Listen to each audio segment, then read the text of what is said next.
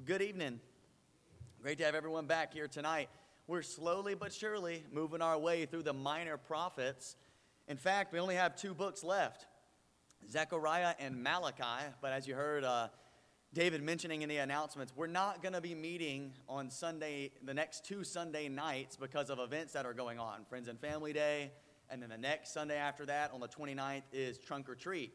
So it's kind of unfortunate timing for finishing this series, but we're going to finish it nonetheless. And the first Sunday in November, I believe, David will have Malachi for us. But that'll be a couple more weeks from now. But it's been a great study. I hope you've learned some. I've learned a lot doing this study.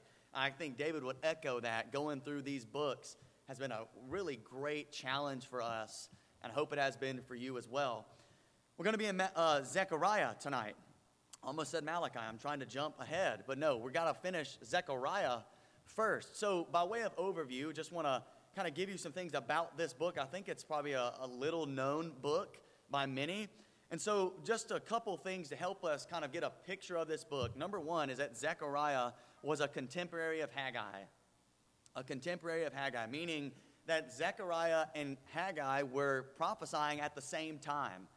A lot of times we may think that there was just one prophet at a time, but there were actually overlap with many of the prophets. And Zechariah and Haggai definitely overlapped. Look at what Ezra says in the writing in Ezra 5:1-2.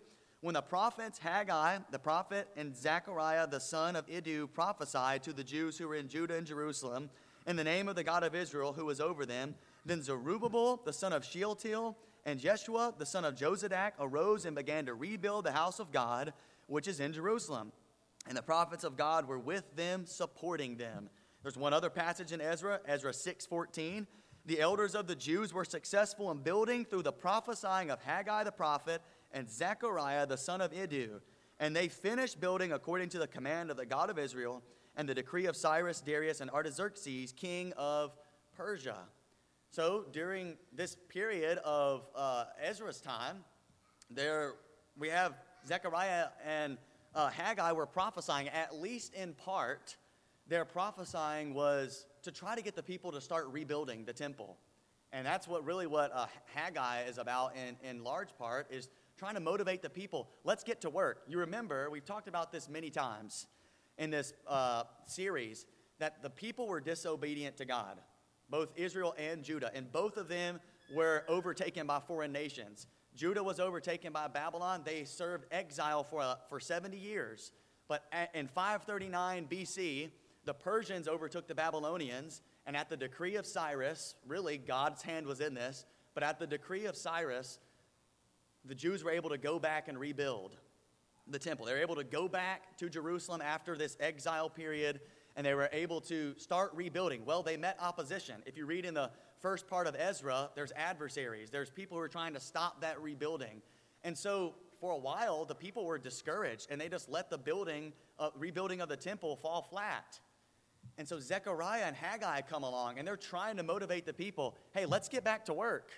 Like, what are we doing here? You guys are living in these nice houses. You're kind of being complacent. Let's get to rebuilding. Haggai is very more open, just like, hey, let's get to rebuilding. Like, let's get to this. And I'm sure Zechariah said some of those things too. But in his text, in the book of Zechariah, we see some different features between Zechariah and Haggai. So what we see in Zechariah is a lot of visions. That's a second thing I want you to know. This is a very important part of this book. And if we don't get this point, you're really missing almost the first half of the book. Covers 8 visions, some say 9, that Zechariah saw in really the first half of the book, really chapters 1-6. There's 14 chapters in this book. It's a longer minor prophetic book. But Zechariah sees these visions, and you're going to notice that they're really strange. So this is what we call apocalyptic literature, apocalyptic images. If you're familiar with Revelation, a lot of this type of kind of exotic imagery is there. Daniel has some of it. Ezekiel has some of it. It's meant to be taken in a symbolic, figurative way. For instance, in one of Zechariah's visions, there's a woman in a basket, and she's carried off by some other women who have wings, carried off to another land. Now, there's not literally a woman in a basket somewhere being carried away by somebody with people with wings, okay? It's symbolic for something else. And so if you try to interpret these things literally, it's going to be kind of difficult. And I think that's kind of where a lot of interpreters have run into issues with the book of Zechariah, is with these visions. You go read a commentary on the book of Zechariah, many times they'll say this is one of the most difficult books to interpret. And I think it's in part to these visions, that some people try to apply some things to these visions that may not actually be there. But nonetheless, they are kind of some interesting, you see some interesting imagery here within these visions. But each of these visions, they point to a lesson for God's people. It's a symbol, it's figurative language for something God wants Zechariah to know and wants his people to know. They're not just these random things that God's showing Zechariah. They have a purpose. And we're going to look at one here in just a minute. Next, I also want you to notice, this is a really awesome part about Zechariah, is the messianic prophecies that we find in the book of Zechariah. More so than any of the minor prophets, Zechariah talks about the Messiah, the coming of this king down the line. Zechariah talks about it a lot. Him and Isaiah are the two who talk about the Messiah the most. And I would just guess, if every one of us just pulled out the book of Zechariah and started reading through, I'm willing to guess that most of us would recognize a lot of the phrases that you'll find in the book of Zechariah, because they're quoted in the New Testament. They're quoted about Jesus in the New Testament. And you'll see, we're going to look at some here in just a minute. Oh yeah, I recognize that passage, or I recognize that was quoted there. A lot of stuff from Zechariah is quoted in the New Testament. He prophesied about the Messiah.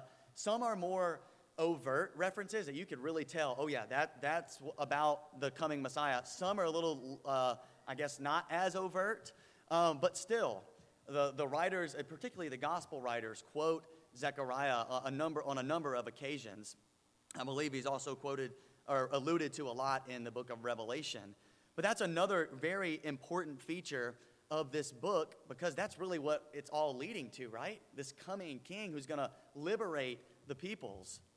And so these are some of the highlights that we find within the book of Zechariah, I think are really important to understand as we get started here.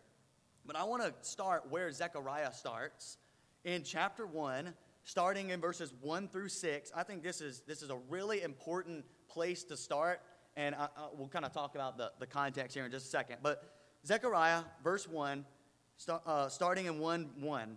In the 8th month of the 2nd year of Darius, the word of the Lord came to Zechariah the prophet, the son of Berechiah, the son of Iddu, saying, the Lord was very angry with your fathers. Therefore, say to them, thus says the Lord of hosts, return to me, declares the Lord of hosts, that I may return to you, says the Lord of hosts. Do not be like your fathers, to whom the former prophets proclaimed, saying, thus says the Lord of hosts, return now from your evil ways and from your evil deeds. But they did not listen or give heed to me, declares the Lord. Your fathers, where are they? And the prophets, do they live forever? But did not my words and my statutes, which I commanded my servants the prophets, overtake your fathers? Then they repented and said, as the Lord of hosts purposed to do to us in accordance with our ways and our deeds, so he has dealt with us. I think this is a really important place to start for Zechariah, because again, God's people were in exile for a long time, and they've come back. And Zechariah is saying, listen, don't be like your ancestors. Don't be like the ancestors that got you here in the first place, that got you into exile, that got you in this place where the temple was destroyed and everything in Jerusalem was wiped out by the Babylonians. Don't be like them. Return to the Lord. Come back to him. And you notice what he says, return to me. And what does he say? That I may return to you, says the Lord. And it reminds me of what James says in his James 4, verse 8, I believe it is. Draw near to God and he will draw near to you, right? If we come to God with true, repentant, and humble, contrite hearts, God is not going to refuse us.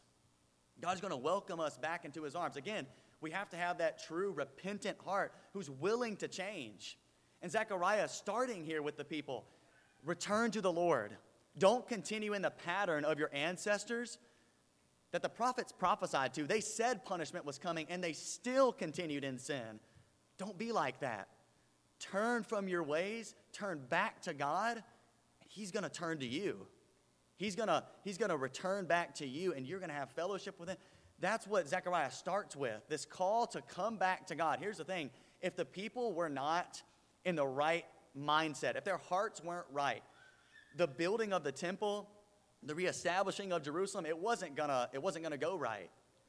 They needed God on their side. They needed God to overcome the opposition they may have faced, they were facing in the rebuilding of the temple. They needed to truly come back to God to get this done, to rebuild the temple, to be God's people again, to obey his statutes. And the same is for us, that if there are times where we've wandered away, we got to come back. And I know we've talked about this a lot.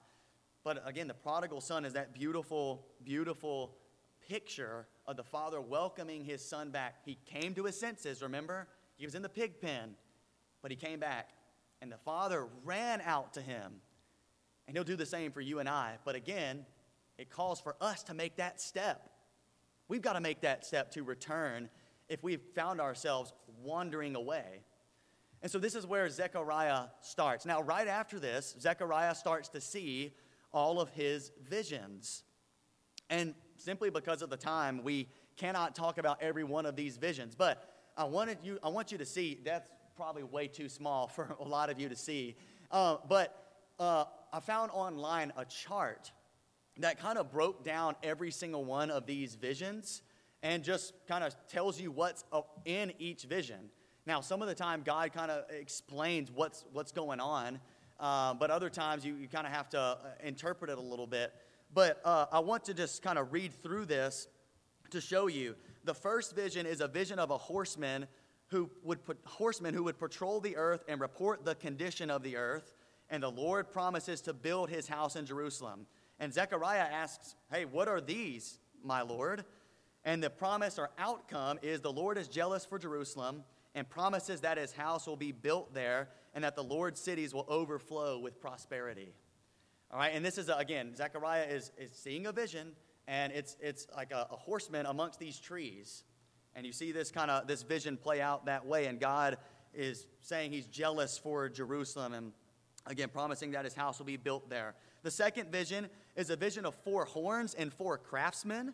These horns, the horns scatter Judah, Israel, and Jerusalem, and the craftsmen come down to terrify and cast down the horns. So there's 4 horns, and then there's 4 craftsmen. The 4 horns were the ones who scattered God's people, and these 4 craftsmen are going to basically come to punish those horns. And Zechariah again asks, what are these? What are these coming to do? And the promise or outcome is the craftsmen will cast down those who have oppressed Judah, Israel, and Jerusalem.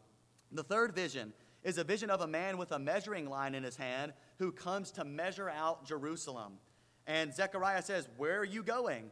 And the promise or the outcome is that Jerusalem will be inhabited again, and the Lord will be in the midst of his people.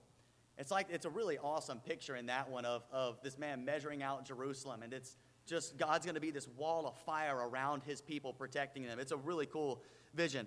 The fourth vision is a vision of Joshua the high priest and the removal of his iniquity as a representative of the people. We're going to look at that vision, so you can turn to Zechariah 3 if you have your Bibles. But the promise or outcome is that Joshua the priest will rule the Lord's house and courts, and the coming of my servant the branch is promised. And that's an allusion to Jesus, the Messiah, my servant the branch. The fifth vision is a vision of a lampstand and 2 olive trees. Zechariah says, what are these, my Lord? What are these 2 olive trees? And the promise or the outcome is the rebuilding of the temple is charged to Zerubbabel and Joshua and will occur not by their power, but by the power of the Lord. God was going to be behind all of this. It wasn't just the people working on their own. God was going to be driving all of this. The next vision is a vision of a flying scroll. I told you this is kind of some different imagery, but a flying scroll. And there's going to be curses that were going to come upon covenant breakers, was what was on both sides of this scroll. The one who steals and the one who swears falsely were the ones who were being condemned on that scroll. The seventh vision was the one I talked about a minute ago, the vision of a woman in the basket, later carried away by two other women. Zechariah asked, what is it? Where are they taking the basket? And the promise or outcome, wickedness, symbolized by the presence of the woman, is going to be removed. All right, and then the final vision is a vision of 4 chariots pulled by strong horses, red, black, white, and dappled. And Zechariah again says, what are these, my Lord? And the chariots and the horses, they go north, black and white, and south, dappled, to patrol the earth. And so those are the visions that Zechariah sees, and you can find this online. I can send it to you if you want it. And there's, of course, you could dive a lot deeper into this, and I know you probably may have not caught a lot of that, but I just wanted you to see the visions that Zechariah sees and the messages that are tied to these. I do want to look at one in detail, and it's in Zechariah chapter 3. I think this one is one of the most amazing just visions that he sees, but a message for us that's so tied into this. I love this portion of Scripture. So we're going to look at Zechariah chapter 3. This is a vision that Zechariah sees of Joshua the high priest. All right, so look at starting in verse 1 of Zechariah chapter 3 and going to verse 7. Then he showed me Joshua the high priest standing before the angel of the Lord, and Satan standing at his right hand to accuse him. The Lord said to Satan, the Lord rebuke you, Satan. Indeed, the Lord who has chosen Jerusalem rebuke you. Is this not a brand plucked from the fire? Now Joshua was clothed with filthy garments and standing before the angel. He spoke and said to those who were standing before him, saying, remove the filthy garments from him. Again he said to him, see, I have taken your iniquity away from you and will clothe you with festal robes. Then I said, let me put a clean turban on his head. So they put a clean turban on his head and clothed him with the garments while the angel of the Lord was standing by.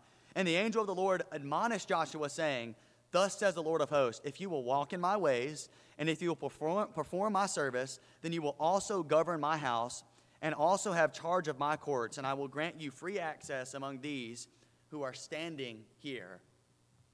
So Zechariah gets to see this vision. Again, it's a vision, something that he's seeing, almost like a dream here. And the scene is Joshua standing, this idea of Joshua's the high priest. He works in the temple on behalf of the people. Like, he was really their representative to God, the high priest was. Very important to the Jews. And so he's standing there. But the scene is not him really working in the temple. It's more of like a court scene, like a courtroom where Satan is standing to accuse him. Satan's accusing Joshua, God's high priest. Now, why is he accusing him? We don't get the exact accusation, but we do get that Joshua is wearing these filthy garments. Now, if you know anything about the priests, they could not have garments that were filthy. In fact, they had to have, there's this real, almost this big ceremony for them to be cleansed to even begin working in the temple, to begin working in the tabernacle before the temple was built. And so they could not have these nasty garments on, but Joshua does.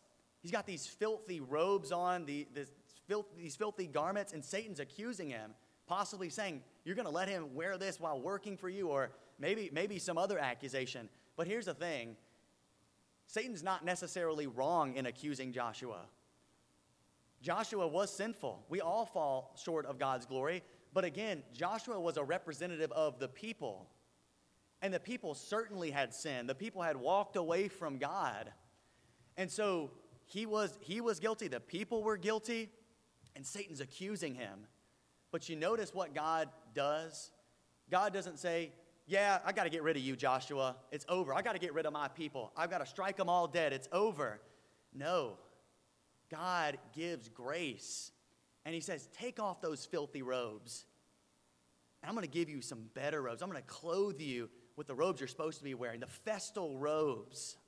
These beautiful, clean robes. And notice what he says, verse 4. See, I have taken your iniquity away from you and will clothe you with festal robes.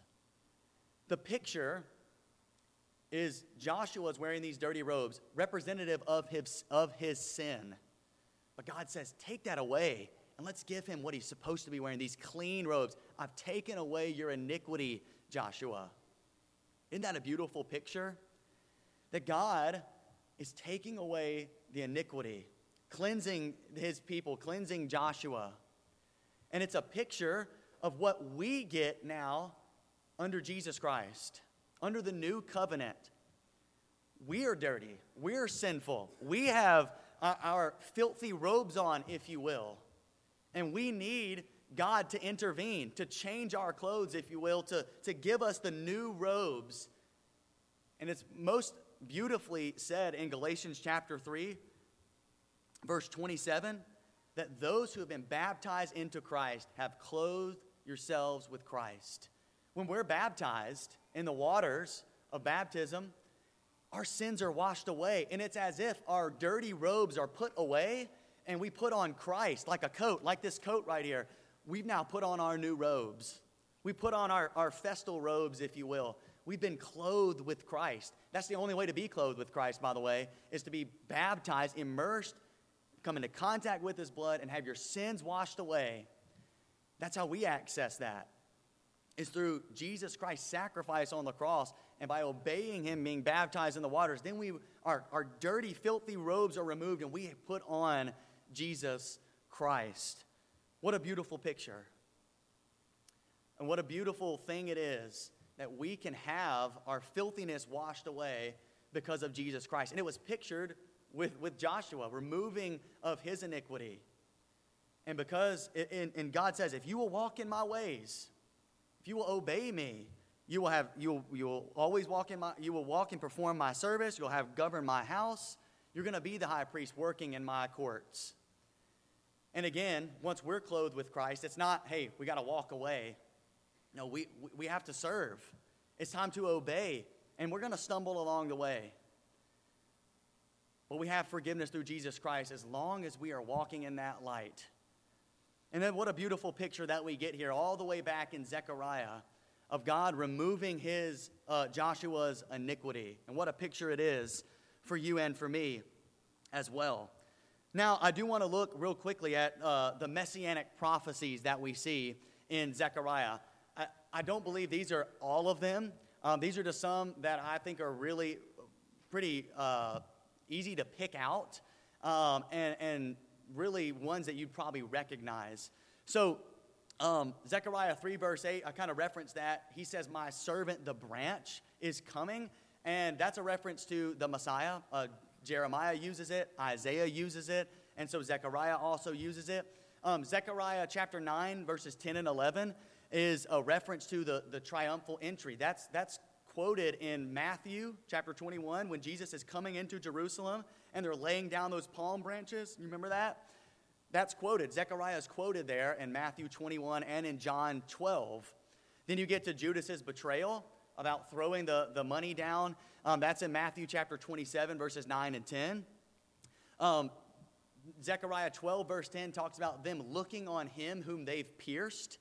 And that's, John quotes that in John 19:37 in reference to Jesus, right? He was pierced on the cross. Zechariah 13 verse 7, the apostles deserting Jesus. That's when he's in the garden and they come and arrest him and all of them scatter. And that's quoted in, it strike the shepherd and the sheep will be scattered. That's quoted in Matthew 26 and also in Mark chapter 14. And so you see these prophecies of the Messiah. Now, I do want to look at Zechariah chapter 9. Zechariah chapter 9, this is one of the messianic prophecies that we see in the book.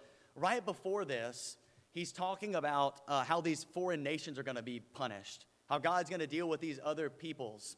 And then he gets to verse 9, and he says this in Zechariah chapter 9, verses 9 and 10. Rejoice greatly, O daughter Zion. Shout in triumph, O daughter of Jerusalem. Behold, your king is coming to you. He is just and endowed with salvation, humble and mounted on a donkey, even on a colt, the foal of a donkey. I will cut off the chariot from Ephraim and the horse from Jerusalem, and the bow of war will be cut off, and he will speak peace to the nations. And his dominion will be from sea to sea and from the river to the ends of the earth. See, again, right before this, it's all about judgment upon these other nations. But look what's going to happen for God's people. That there's a coming king, and he's going to be on a colt, the foal of a donkey. And that's probably what you recognize. Remember when Jesus was riding into Jerusalem, what was he on? He was on that donkey, right? And the people were laying down the palm branches for him to come in. And they're shouting, Hosanna, right? And that part is quoted in the New Testament. But notice how this king is described. He's described as just, endowed with salvation, humble, speaking peace, and having dominion. If that doesn't sound like Jesus, I don't really know what else does. Because Jesus was as humble can be, right?